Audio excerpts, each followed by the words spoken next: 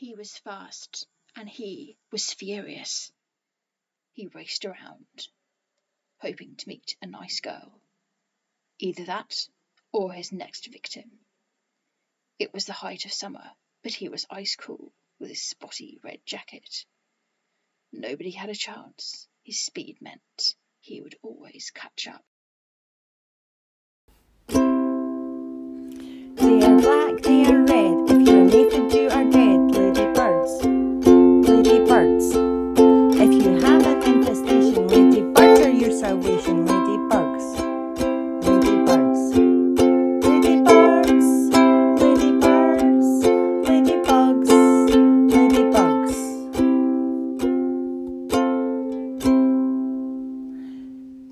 Hello and welcome to episode 22 of Hidden Wings and Bloodlust. I've got another solo episode today, although I do have a few guest interviews lined up, which should hopefully happen quite soon.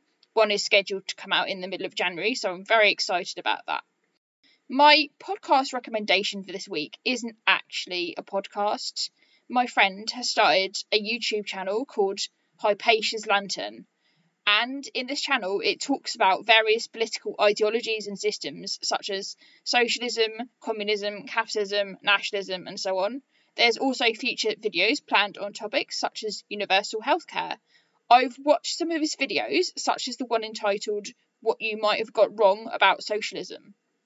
I don't generally go into politics here, but if you do want to be informed about political theory, then give it a watch. And he'll also be coming on the show at some point too, so watch this space. So today, I want to give you a bit of a heads up. I will be mentioning one of the Hebrew names of God today on the show. I don't think it bothers anyone, but if it does, then apologies in advance. I've only mentioned it because it is relevant to the ladybird that we're going to talk about today. So, if you're ready, then let's get started on today's ladybird, the Adonis ladybird, Hippodamia variegata. One of the notable things about this ladybird is actually its name, and there's a few reasons for that.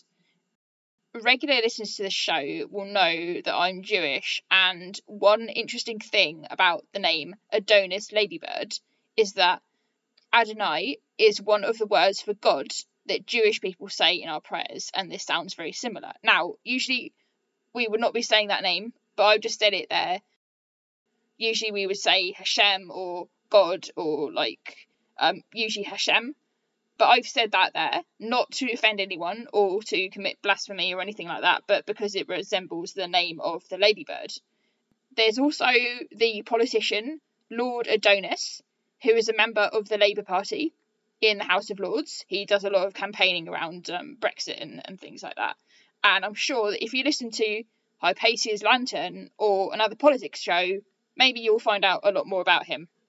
Anyway, Adonis is also the name of a character in the Greek legends. He was a young man who was killed by a wild boar, and every year the tradition was that he got restored back to life from the Greek version of hell, which is Hades, and he was the lover of Aphrodite. Aphrodite was, of course, the Greek goddess of love, and she brought Adonis back to life every year, according to this legend. The Latin name Hippodamia has also got a certain Greek connection to it. It was the character in a Greek myth, and the word Hippodamia actually means she who masters horses. And now, according to this legend, Hippodamia's father heard a prophecy that he'd be killed by his son-in-law. So he said, quite wisely, that whoever married his daughter could only do so if he defeated him in a chariot race, and if they lost, then they would be beheaded. And actually, 18 men who proposed marriage to Hippodamia actually died like this. But eventually the dad's luck ran out, and one of the suitors was helped out in the chariot race because the Greek god Poseidon was asked for help, and Poseidon sent winged horses to win the chariot race, and so he won. And then I think the prophecy came true after that. So I don't really know why this ladybird is known by this name that's got so much to do with God and the Greek myths and all of that. I did try and find out, but I could not really find an explanation.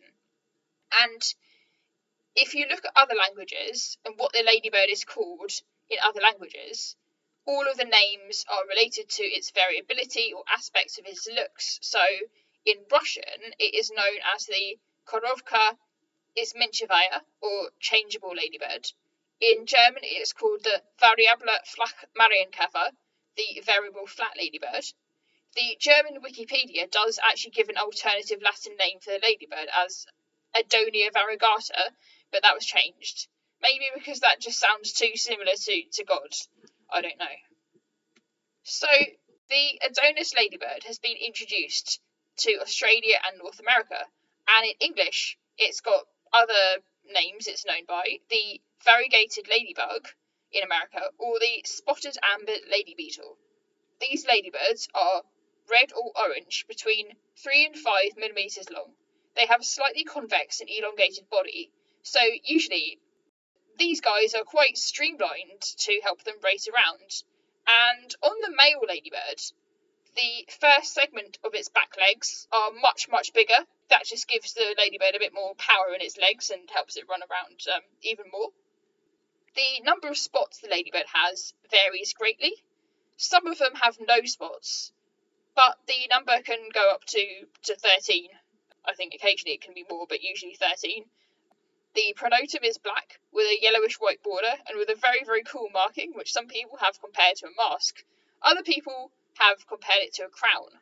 In the top centre of the ladybird's elytra, in an area called the scutellum, is a large black spot, with white patches on either side, like what a 7-spot would have, and some Adonis ladybirds do actually, in fact, have 7 spots. The legs are black with brown at the tips. Now, quite a lot of ladybirds have this, especially in the Coccinella and Hippodamia genuses, and it is known as the scutellary spot. The larva looks kind of similar to a 7-spot larva, except it has got much more orange on it, including on its head and thorax, as well as yellow patches near the end of the abdomen and towards the thorax. The tubercles, the raised and kind of spiky bits on its back, I think sometimes they can use them for breathing, and sometimes they can use it just like to deter any predators and stuff. The tubercles are completely black. Both the adult and larva can move extremely fast, and they've got legs designed for running, as I've said above. They've been described as the sports cars of the ladybird world.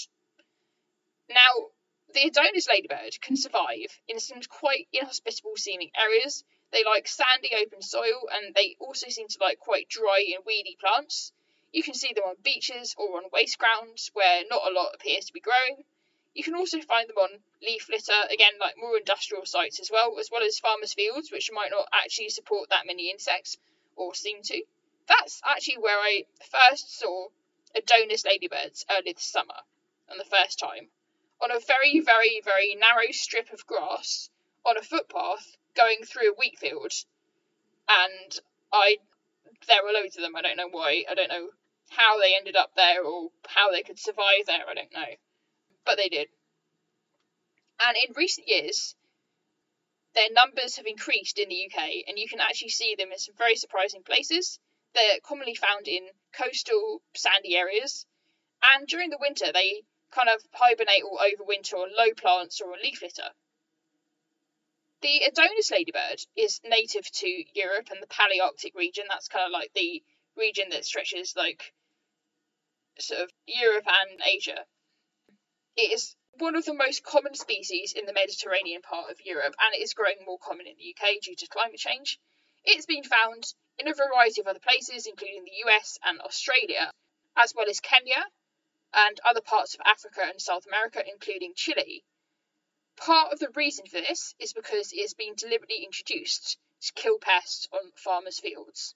But unfortunately, it has been found that even small amounts of common pesticides used in agriculture can reduce the fertility and life expectancy of the ladybird.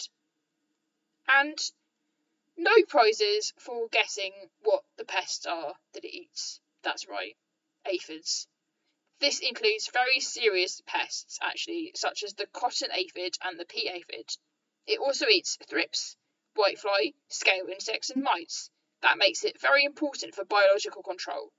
And all the sources I've got about that are listed in the show notes if you want to find out more. So I really hope that you've enjoyed this episode. I quickly want to say that I'll be doing an episode soon. Well, I'm going to be trying to answer listeners' questions on ladybirds. So if you've got any questions, please send them in and I'll try and answer them. I'm also going to be doing a longer episode on the behaviour of ladybirds in winter, because that's something that's quite noticeable right now. So if you like this show, please subscribe on Apple Podcasts, Spotify, or wherever you get your podcasts. You can like my Facebook page, Hidden Wings and Bloodlust, or follow me on Twitter at HWAB Podcast. You can also follow me on Instagram at 365Ladybird. Music at the start of the show is by Deborah Torrance. So thanks for listening, and goodbye for now.